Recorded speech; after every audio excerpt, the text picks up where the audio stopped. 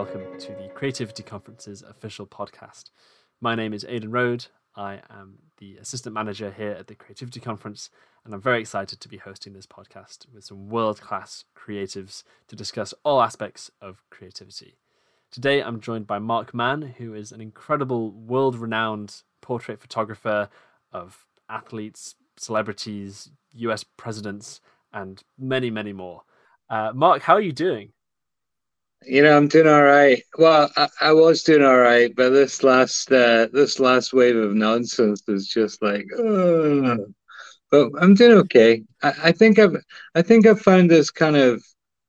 We've been through this cycle so many times that I think I think I found a way to kind of like get into the mode of, this is what's happening, but I'm not gonna let it affect the things that are most important, or try not to, like family and work and creativity. So I think I'm almost kind of used to the pattern. Yeah, you delivered a fantastic presentation for us back in the online iterations of the Creativity Conference back in August and in January 2021. How did you find the conference experience? Did you attend any other sessions other than your talks and panels?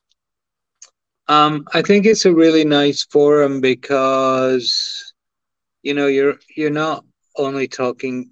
You as a presenter have to think a little further than just a photographer. And what does a photographer do? You're really forced to focus on the creativity of your profession, and that's not often what people in photography lectures or forums want to hear.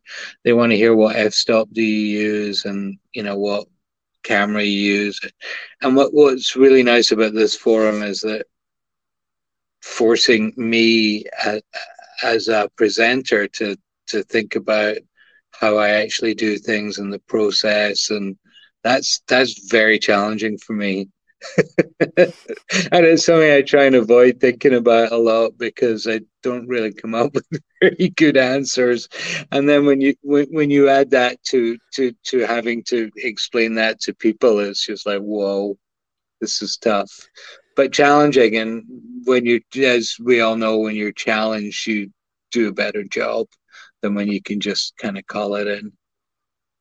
Yeah, it keeps it creatively stimulating and Yeah. keeps things fresh.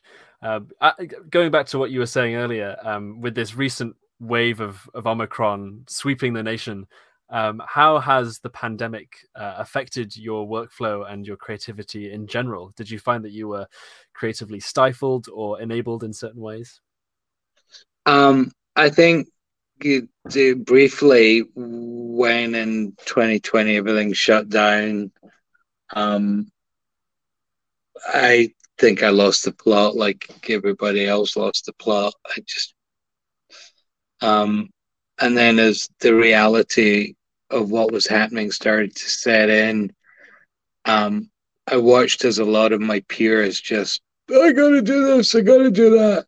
And I know from my own, just knowing myself for however long I've known myself, a lot of years I've known myself, that doesn't work for me. I can't force something.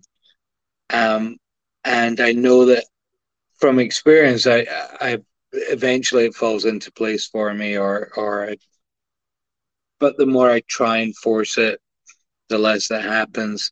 So I was kind of holding out for this moment of like, oh, this is what I got to do, or this is what I want to do. And it didn't come for quite a while. But what I was doing in the meantime was I kind of came up with a project that I could do. Well, first of all, I tried to shoot some landscape.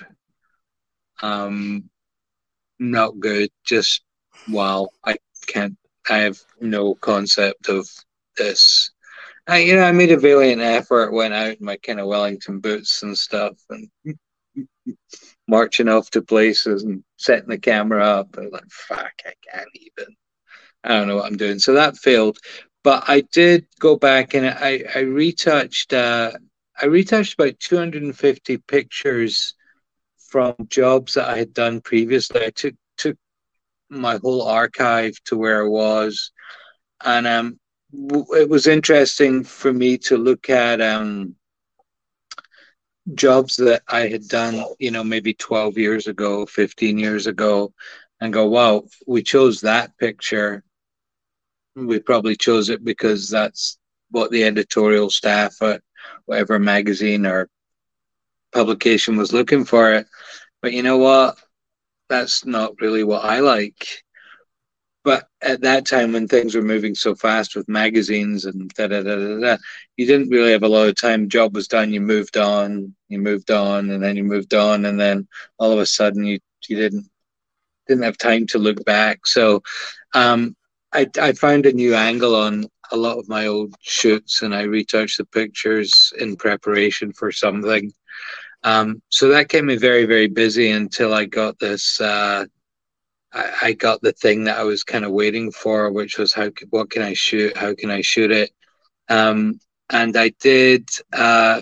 My sister-in-law is a choreographer, a world-renowned choreographer in New York City, and she's always got these most incredible dancers working with her and for her. And we talked one day, and we said, well, let's, if you have a big studio, we can be 30 feet apart. You can wear a mask. Why don't you photograph some dancers? Okay. I did 5, and then I did 10, and then I did another 5, and all of a sudden it started to look really cool. And just great timing. I had a meeting with somebody who led me to a meeting with the publishing house Rizzoli, and I showed them the 15 or 20 pictures, and they said, let's publish this. So I went on for the next 6 months, mostly on Mondays, photographing these amazing dancers. We photographed I mean, as the floodgates started to open, you photograph one dancer, they recommend others, but then we started to get some of the big hitters. All the leads and principals of New York City Ballet, American Ballet Theatre, Martha Graham, Alvin Ailey. And then we got like some legends, like Cheetah Rivera came in and she posed for us, and we cut it off at 140. But I think it's the most significant project I've done in decades. I mean, ever. So that was my little pandemic thing. And what's nice about now being kind of shut down a little bit now is that it's really crunch time to get all the images ready and prepped for the book. So I'm very, very busy with that, which is cool. Also, I did my YouTube channel through the pandemic, which was kind of fun. It's called Complicated Things. It's kind of fun. So yeah, I mean, unfortunately, no sickness in our family, no deaths, no, and I always try and bear in mind about, something that was actually quite good for me in some ways. It's been so absolutely awful for so many millions of people. I mean, so it's hard to kind of be enthusiastic about it, but I had an okay time. Yeah, and it's great that the pandemic in a way has enabled you to do this project that you potentially wouldn't have otherwise been able to do. And tell me more about this book that you're doing. It's a real segue for me in everything I've ever done in photography, and I approached it wrong in so many ways. When we first started, it was pre-vaccine, so we have a massive space that we have just now. So I could be, we'd thought like 25, 30 feet was a reasonable distance if I was masked and they were unmasked while they were dancing. There was only like 3 people in the studio.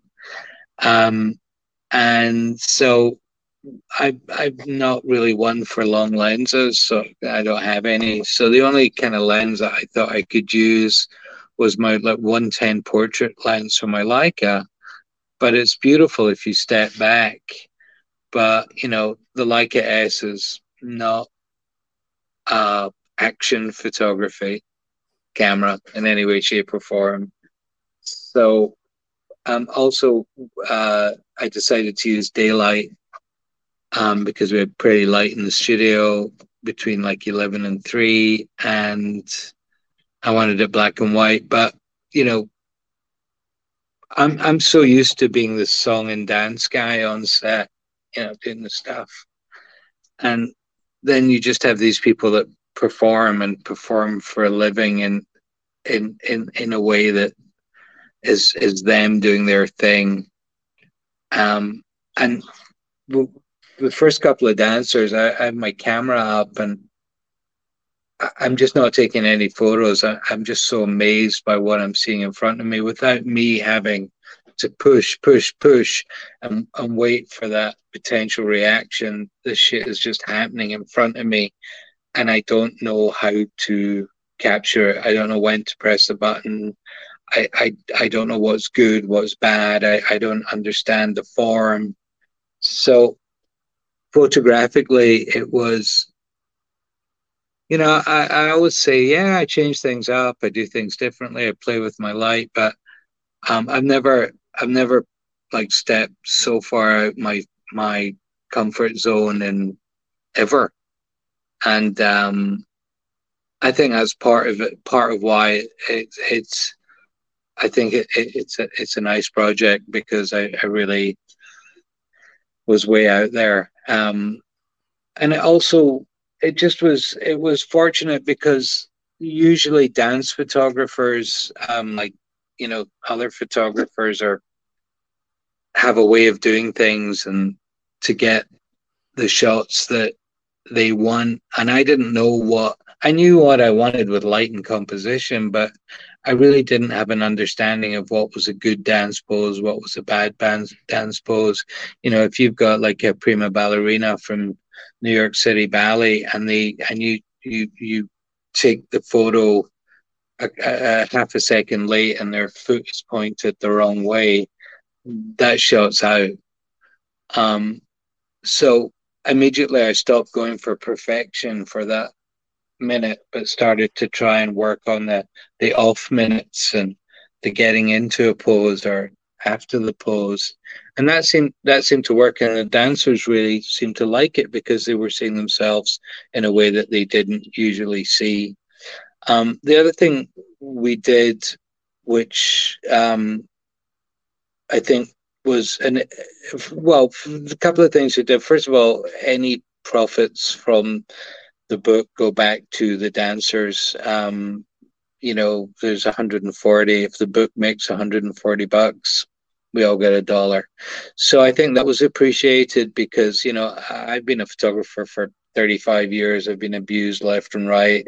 Anyone that can take the piss has tried, so as an artist, well, and I don't really think of artist, but as somebody in the arts, I did not want to be a dick to the people that were doing this for me. So that was number one. And number two, the other thing which I found was incredibly important for them and something they very rarely had was to get an opportunity to decide which images they liked. So after the shoot, I would literally send them a Lightroom folder. I mean, I took the ones out that I couldn't live with if they chose them, but they were getting like 70 to 80% of all the photos I took, and they would mark up the ones that they liked, and we would only work within these ones. So I didn't quite. I kind of started off as a thing for me to understand what they like, but it ended up being really significant because they really felt that they had a say in how they were presenting themselves, which I think is unusual for a lot of them. So it was cool. It's Rizzoli. It's be published in around a year. We're working super hard to get the design done and everything done. That has to be done way in advance. and it's my first book, and I'm excited about it. And if anyone can think of a title, because I can't find a title, Yeah, everything I well, come up with is bad. you've emphasized in the past a lot about creating this sort of deep connection with your subject and making sure that you and them have this sort of this rapport. What are some just absolutely fail-safe go-to ways that you've come up with over the years to sort of warm up even the more camera shy and recalcitrant subjects? Um, there's nothing. There's nothing.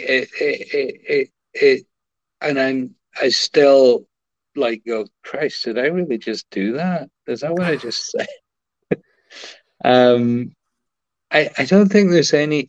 You see, what I think it is, what I, it's really interesting you asked that because it's once again that process of me having to think about what I do.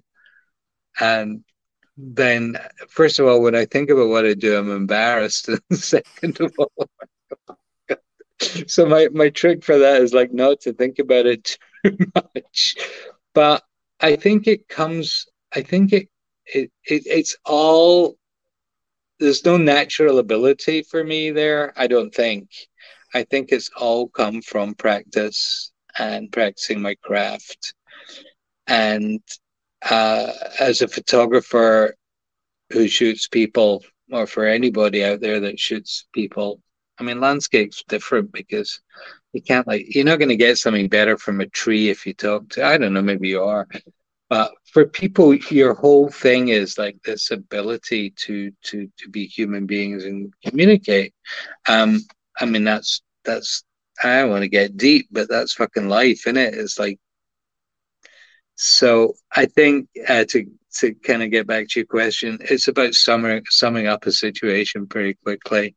Um, definitely try and do a little research on this person that you're photographing. I mean, I'm not talking about, just a simple, I mean, sometimes it is just a Wikipedia, but, you know, usually there's enough kind of stuff out there for you to get a sense of who this person is, kind of, what they like, if they have a family, I mean, listen, I always said before, if somebody's got kids, talk about the kids. I've got a kid, you've got a kid, we talk about our kids. Failed very badly one time when I said something. So, your kids doing all right? And he said, I don't talk about my kids. Like, oh, okay. So, as I say, however foolproof you think it is, then it's not. So, do definitely try and do a little research on whoever you're photographing. You might find they're into rollerblading, and you could talk about rollerblading. And I think even though it's contrived to the extent that they know that you've definitely read that about them, it's not like saying, "Oh, I loved you in Pulp Fiction." It's like, fuck off. So real life. Oh, oh, you're in New York overnight. Where are you staying? Oh, cool. I've been there. It's a nice hotel. Oh, have you had oh, yeah, the Eggs Benedict. People want to talk about mon.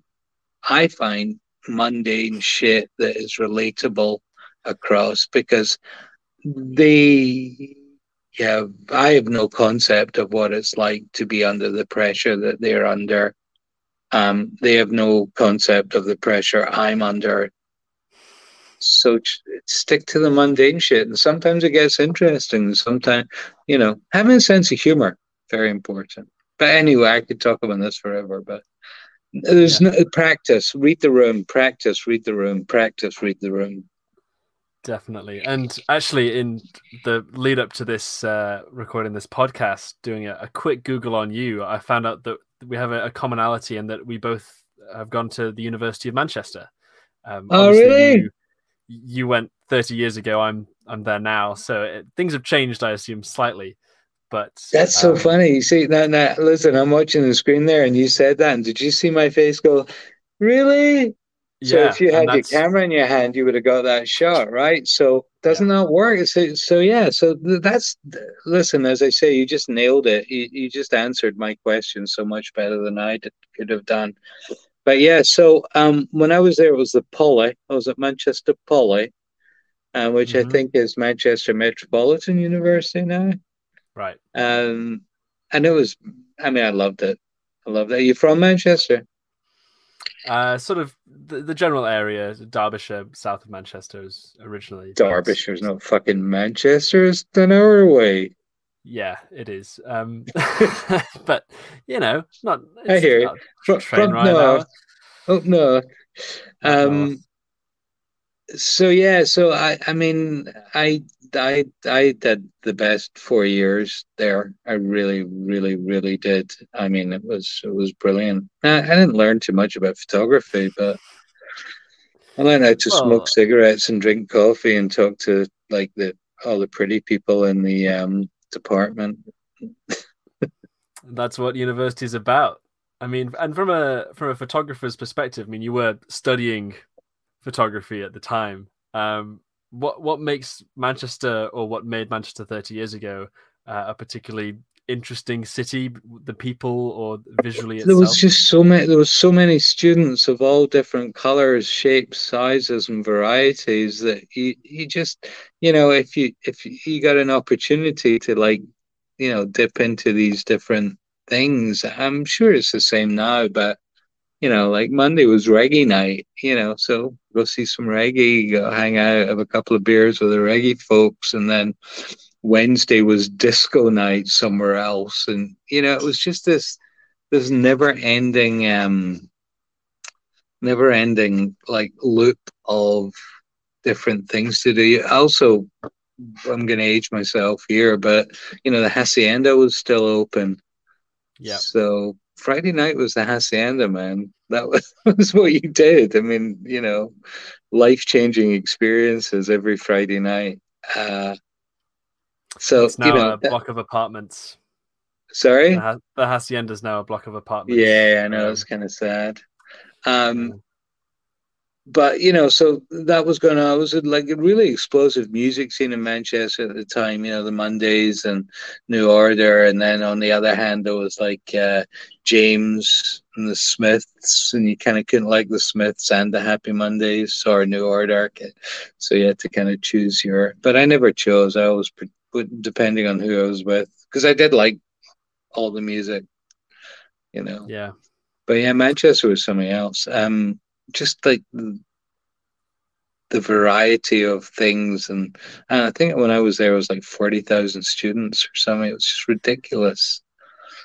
Fallowfield, all the curry houses in Fallowfield. I mean, it was just the best. yeah. Um, My hall is 20 seconds from the start of the Curry Mile, so I'm I right sorry, I there. missed what you said. My student hall is 20 seconds from the start of the Curry Mile, so Oh, there you go. I'm right there. Yeah. Are there Paragange any? 1, Paragange 2, Paragange 3. I'm not Yeah. going to 3, it's terrible. Let's go to 2. It's the same restaurant. No, it isn't. Are there any sort of projects that you worked on from that time, or you touched on earlier? You were sort of going through your archives from the last sort of 15 years. Are there any projects that you sort of rediscovered that you have a bit of a soft spot for, that are potentially lesser known about, but that you wished more people had seen? Um, I I can definitely I can definitely say that my interest for shooting portraits came from time at school. Um, I just knew that if we had a still life or a landscape type project, that I had no interest. So it was definitely people. And it was that really interesting time where you kind of realized in a lot of ways the power of photography, because yeah, there's a lot of people that don't like having the photograph taken, but there's a lot of people that do. And you know and you find yourself like start of that practice of how to ask somebody, oh, can I take your picture? Or different times. And you know, the listen, there's always, I mean, I think of the film Blow Up, but there's always been that kind of creepy element. And hey, can I take your picture? So, and I kind of realized that super early on, and really worked against that, and how to do this in a way and be very transparent about what we were trying to do. But still, I mean, um, some of these early photographs and some of the photographs I take now lead to friendships and long lasting friendships. I My wife is a woman in the business that used to give me work 20 years ago. And then when we got engaged and got married, she stopped giving me any work, and I don't work for her anymore. But definitely Manchester was a place that it was at 4 years of discovery. Um, in retrospect, for me, it was probably a year and a half because I was partying too much the other 2.5 years. And I suppose maybe in retrospect, I would have worked a little harder at it. Save me some time and effort. Yeah. Moving outside of your work, what are some creative outlets that you have outside of your day-to-day career that keep you creatively fulfilled, be it sports or your kids? No sports for me. Well, I'll play a little golf. Like team sports were never for me. I like team photography. I like working in a team to be a photographer. As a photographer, uh, I suppose part of that and like a deep, deep, deep, deep ego is that I'm in charge, but I can listen to what you say and show respect for it. And if it's a good idea and I take it, then I get the credit and you don't. So, there's that aspect. But I'm definitely a team player when it comes to photography, but I don't like competitive team sports. I don't like watching them or playing them. Bit weird.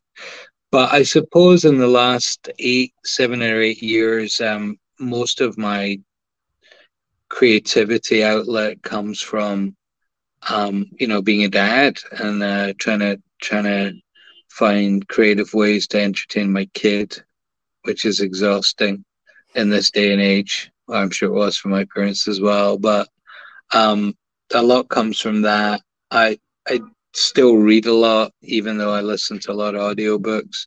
I'm not searching for creativity. I embrace it when it comes along, and but I'm fortunate enough that it does come along often enough. I never really get stifled. And when I'm super, super busy with photography work, I don't have time to think about anything else creative. I'm not. It's never something. I'm very fortunate. It's never something that's concerned me. It just happens when it happens. Hmm. Um, Getting to the end of our time now, a couple more questions for you.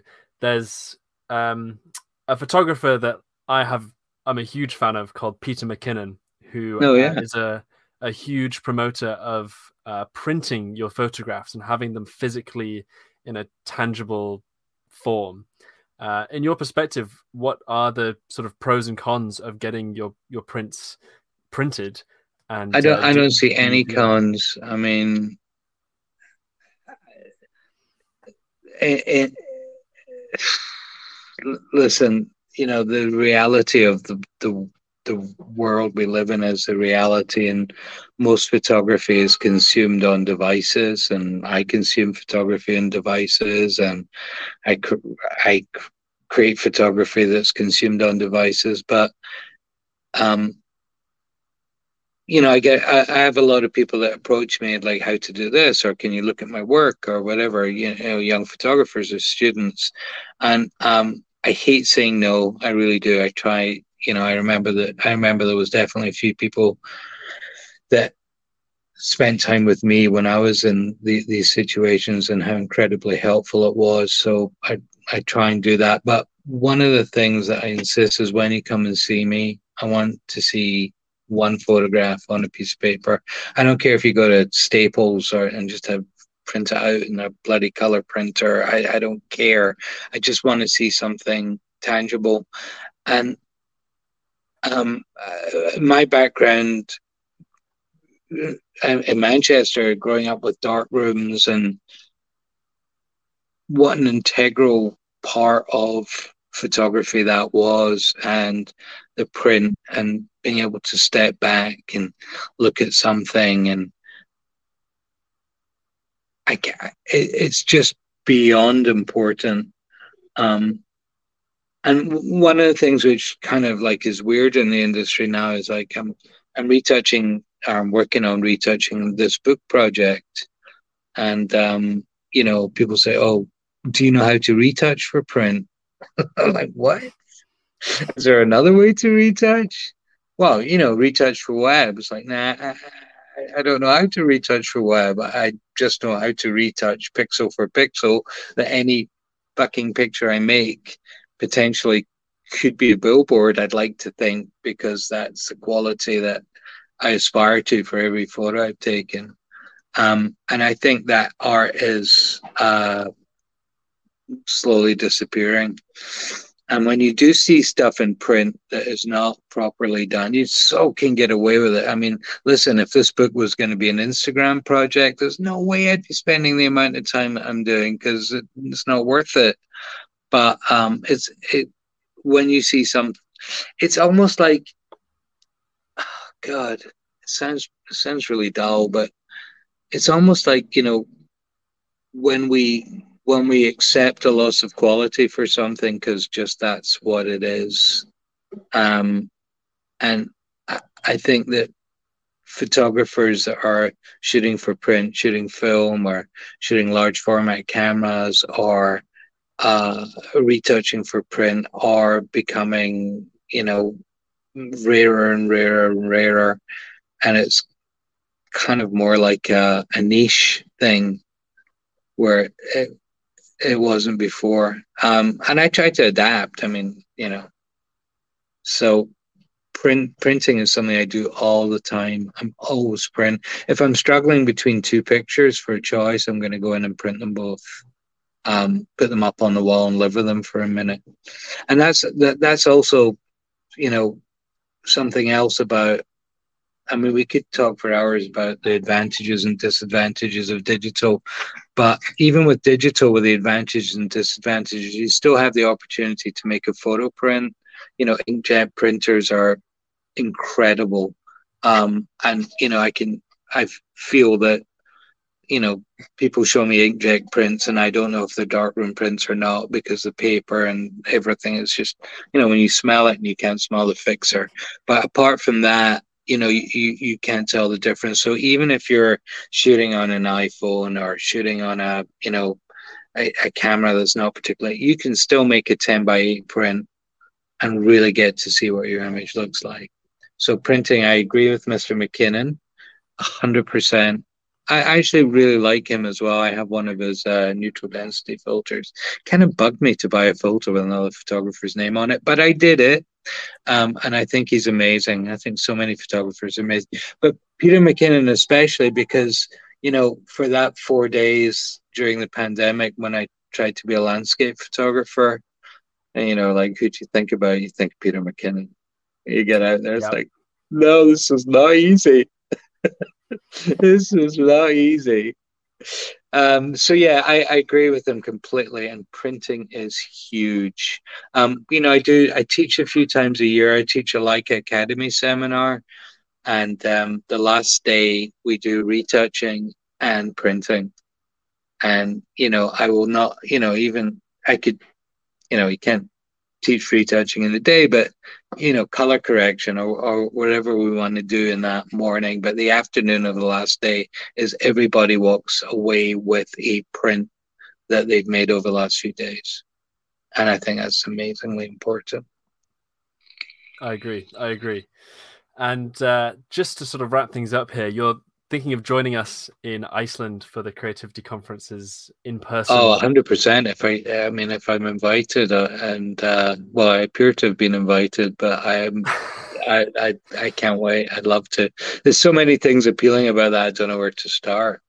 Yeah, it's going to be fantastic. So fingers crossed everything works out and we'll see you there. And hopefully we'll see some people who are listening to this right now there as well as attendees. I hope so. One final question that I've asked every single guest so far on each episode of the podcast. It's quite a broad, open-ended one, and potentially a bit of a tricky question to answer concisely. But it's what does creativity mean to you? You know, there's the honest answer. There's the answer that people want to hear. Creativity is how I make my living. Creativity is how I feed my family. So I don't really have the bandwidth for like wake, you know, hard one to answer. Really, I mean, if you think about it, it's such an easy question, but when you actually think about it, it's so real. I remember at college, we were, forced and encouraged to be in this creative mode.